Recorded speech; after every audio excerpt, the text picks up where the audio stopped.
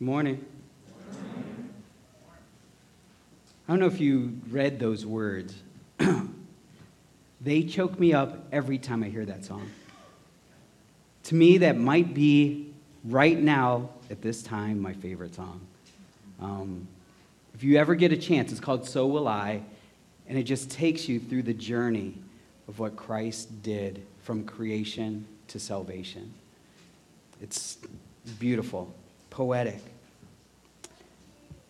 Before we start, I want to say thanks.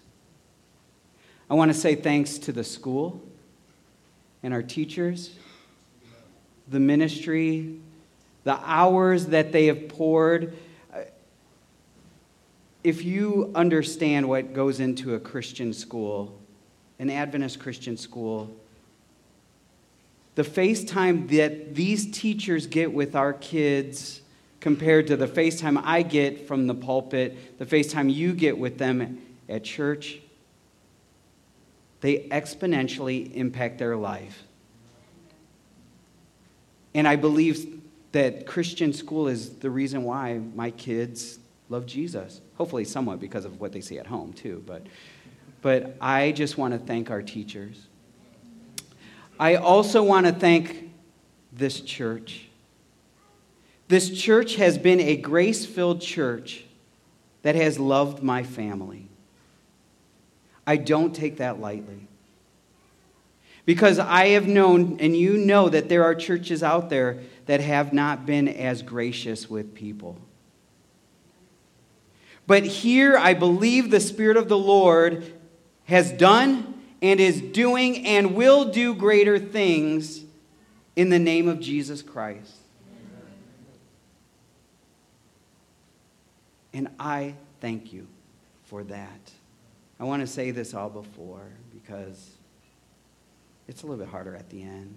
Especially you guys are waiting for the blessing at the end, right? The last blessing, at least in Hebrew. You got to make sure. Search committee, make sure they know some Hebrew. And this might be the last time somebody up front sings this to introduce their sermon, but fitting at Christmas time.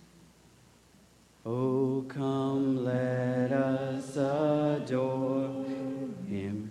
Oh, come, let us adore him. Oh, come, let us adore him, Christ the Lord. Father, praise and honor and glory be to you. We thank you that there will be a reunion that will never end. We look forward to that day when you return and there will be no more death, sorrow, crying, and pain. The day when we are reunited. The day that we can fall physically before your feet and worship you. The day that we never have to say goodbye again. Lord, inspire us, empower us to love the people around us, to love this community. And may Jesus Christ be lifted up and all people be drawn to him. We ask this in the powerful name of Jesus. Amen. If you've been here, you know that we are at the end of James also. The book of James, the one that some people have loved and some people have hated. But if you really understand James, it truly is a great book that becomes full circle. But before we get to that, I want you to see the next slide here. For years and years and centuries, they didn't have email and texting. You had to use your hand to write with ink. And these things called letters, not the letters of the alphabet, but these letters were sent by a thing called the post office And even before then, you just had people that would sort of deliver this mail, and it didn't come instantaneously. And if you've ever watched our president that just passed away, some of the interviews that George H.W. Bush said that he had sent and were sent to him by Barbara Bush, his wife, you would understand how much he treasured letters. He talks about it actually in contrast at times to the internet. And he said, when I was during the war in like 1944, some of the letters, all he could wait for and he anticipated was to hear his name during the mail call. Bush. And when he did, he said this anticipation, the excitement would be almost body encompassing. The anticipation that came through the patience, I will see her again.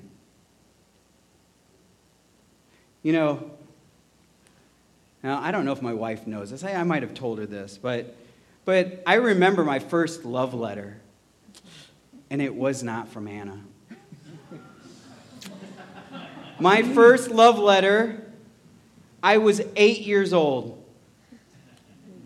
And I had met an older woman. She was 10. I was visiting my uncle and aunt and family, cousins, in right outside of Nashville, Tennessee. And this older girl and I'd say young lady, sort of caught each other's eye, probably played a little bit. I actually remember we went to Opryland Hotel, and if you've ever been there, there's that big like garden, arboretum, whatever area, and we ran around and, probably played tag. And I think I was in love. And she was Filipino. So maybe everybody out there was like, oh, these, Filipino kids, well, half Filipino, full Filipino, will end up together. And as we're saying goodbye, I don't know if I cried. I'm sure I didn't, But I'm sure she did. And we thought, when will we see each other again? Hopefully in about a week. When can we call? But remember, at that time in the early 80s, long distance was very expensive. And so my parents said, maybe you can call once a month. My heart will break. But she said, before I left, I will write you. And I remember the first letter that came in, because she did write me. And there was something different about this letter. There was perfume on the letter. She had sprayed the letter with perfume, forever cementing our young love.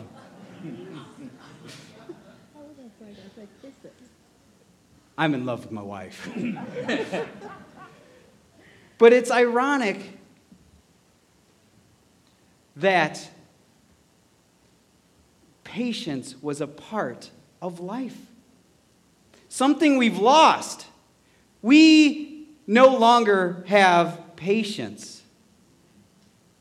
I heard one amen. We no longer have patience. And that goes for all of us. I don't care what age you are. While you are standing in line or while you are waiting for something, it is hard. I hate 4G now, but do you remember? Now I'm ready for 5G internet. I'm ready for something to happen. I'm ready for something to come to me before I even order it. I want them to read my mind.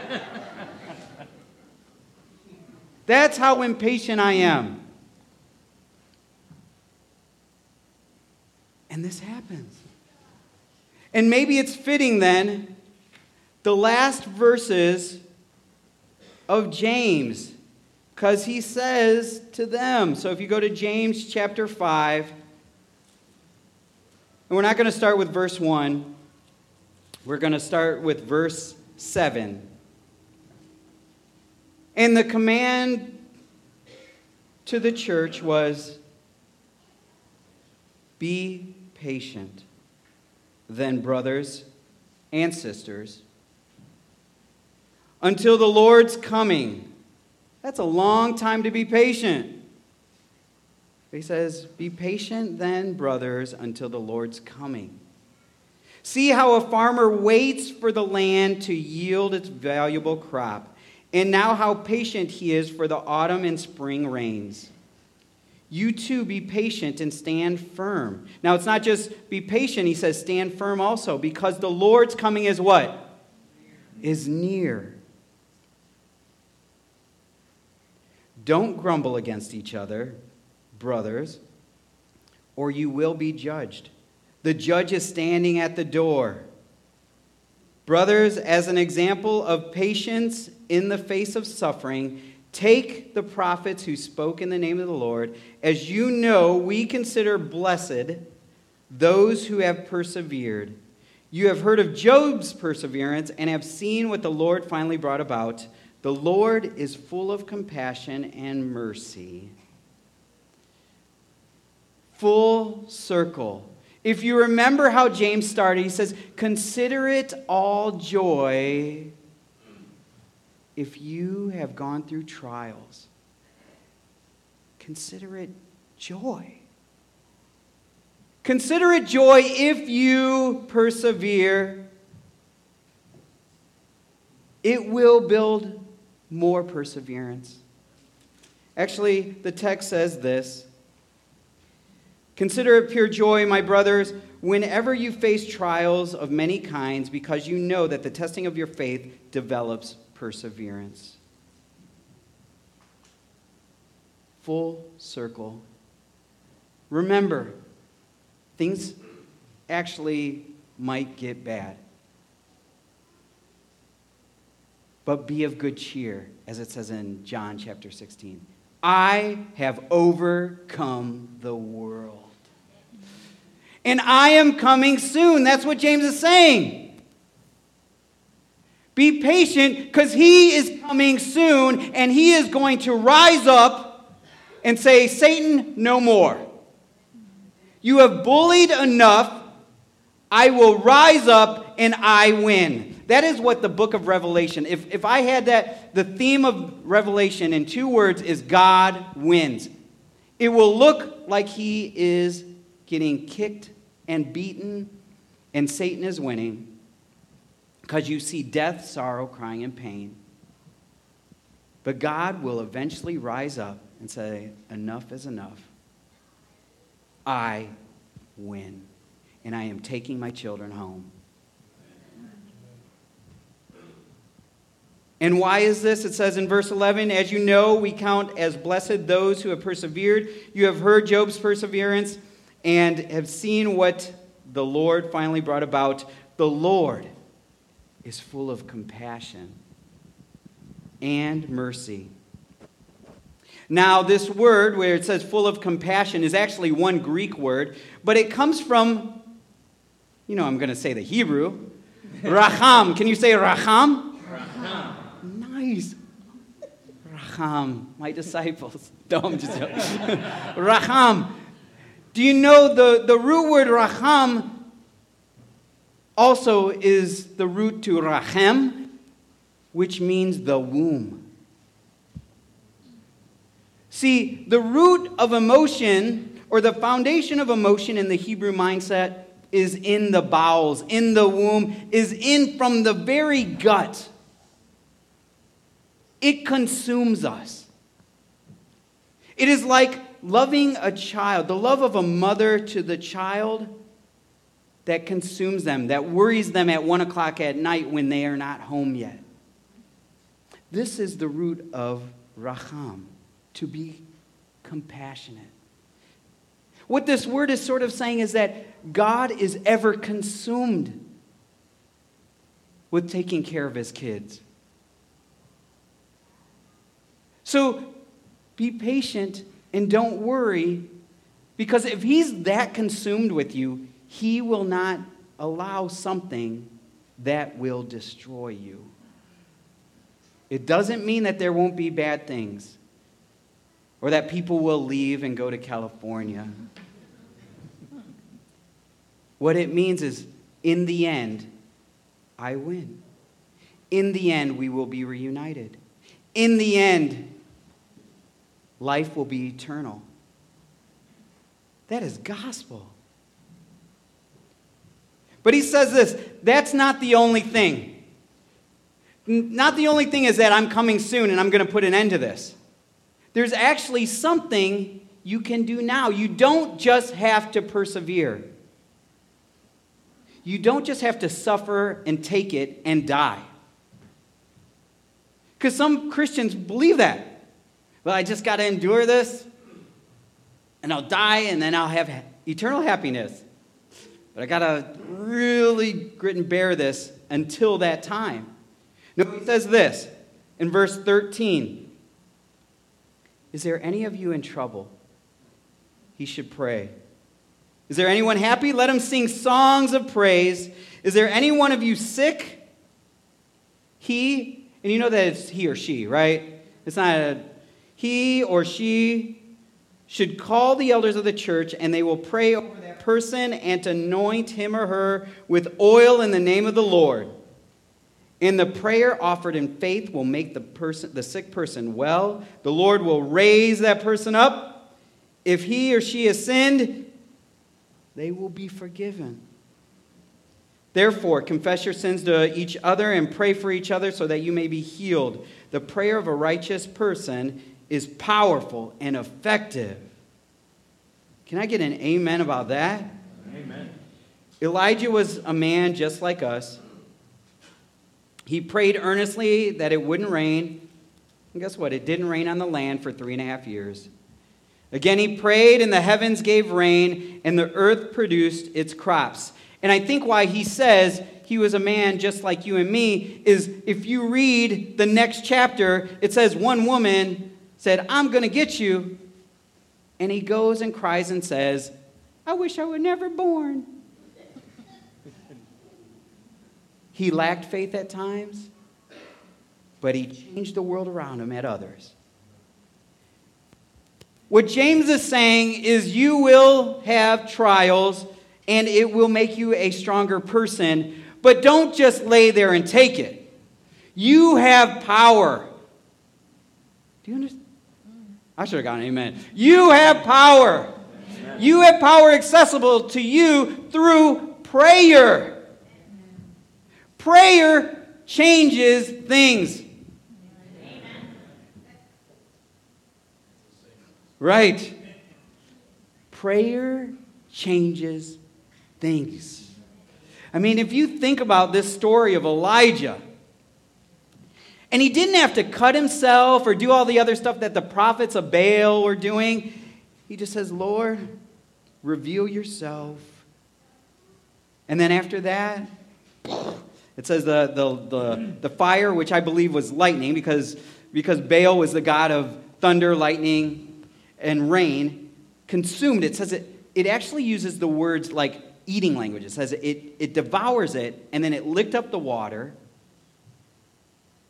And then after they eliminate some people, he starts praying. He says, bring the rain.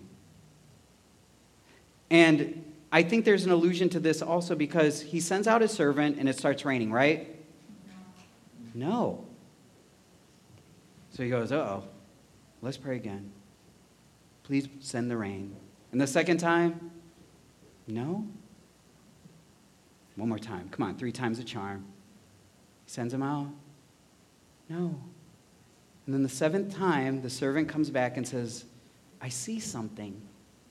It's this little tiny cloud about this big coming in the sky. And there was a rain. A rain to reveal how powerful God is. A rain to say, I have you in my heart. And this is what James is saying. Prayer changes. But it doesn't just change your outside, it changes your inside too. Parents,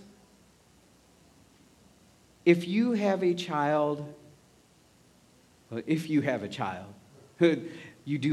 if you're a parent, but if you have a child that you know is not walking with the Lord, that you know is in a tough time, that you know whatever is happening, I want you to know that prayer works. I believe that I am here. If you knew me before and know where I am now, I am here because my parents prayed for me. Don't ever give up on that child. Don't ever stop praying, no matter how old you are, no matter how old they are. Because prayer changes things from the inside out. Because here he says, if you're sick, call the elders, anoint, and prayer changes it. And not just anointing because it changes their physical health. It said it also is forgiveness of sins. This is transformative. And that's what we're about. Now, I do want to just take one side note here, because some people have had issue with James when it says, therefore confess your sins to each other and pray. And they're like, well, I don't want to confess my sins, or it's dangerous to confess your sins. And I think that there is some merit in that saying. But if you understand the Greek idea, the Hebrew idea from the Greek word, homologeo. Homo means same, logeo means speech. The word confess means acknowledge, to say the same thing. Acknowledge your helplessness to each other. I'm struggling. I need your prayers. That's good. The problem is, a lot of times we don't do that. I don't trust you enough to deal with my hurts. And maybe there's reason for that at times. Because maybe we have taken that hurt and not been really appropriate with it. But it should be that we can, okay, we're in this together. You hurt means I hurt. So let's pray.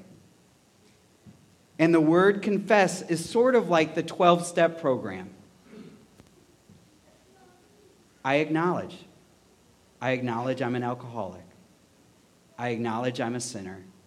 And I need a Savior. And I need a church that will lift me up. And that's where he is. That's what James says.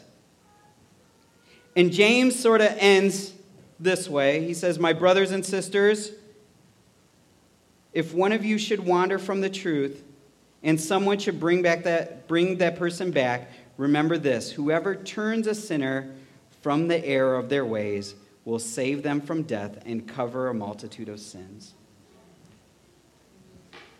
Ultimately, what's important is that I get to see you all in the kingdom. That is ultimate. That is the ultimate change. I honestly, for my kids and yours, I got to say this right, I could really care very little about how they end up professionally, academically. All I care about is that when Jesus comes, they're there. That's all I care about with you. That's why I do what I do, is because all I care about is that you are there and I am there. And then she is there and he is there. She, he, that's it. So if there's somebody that is strayed and somebody brings them back, that is worth the ultimate gift.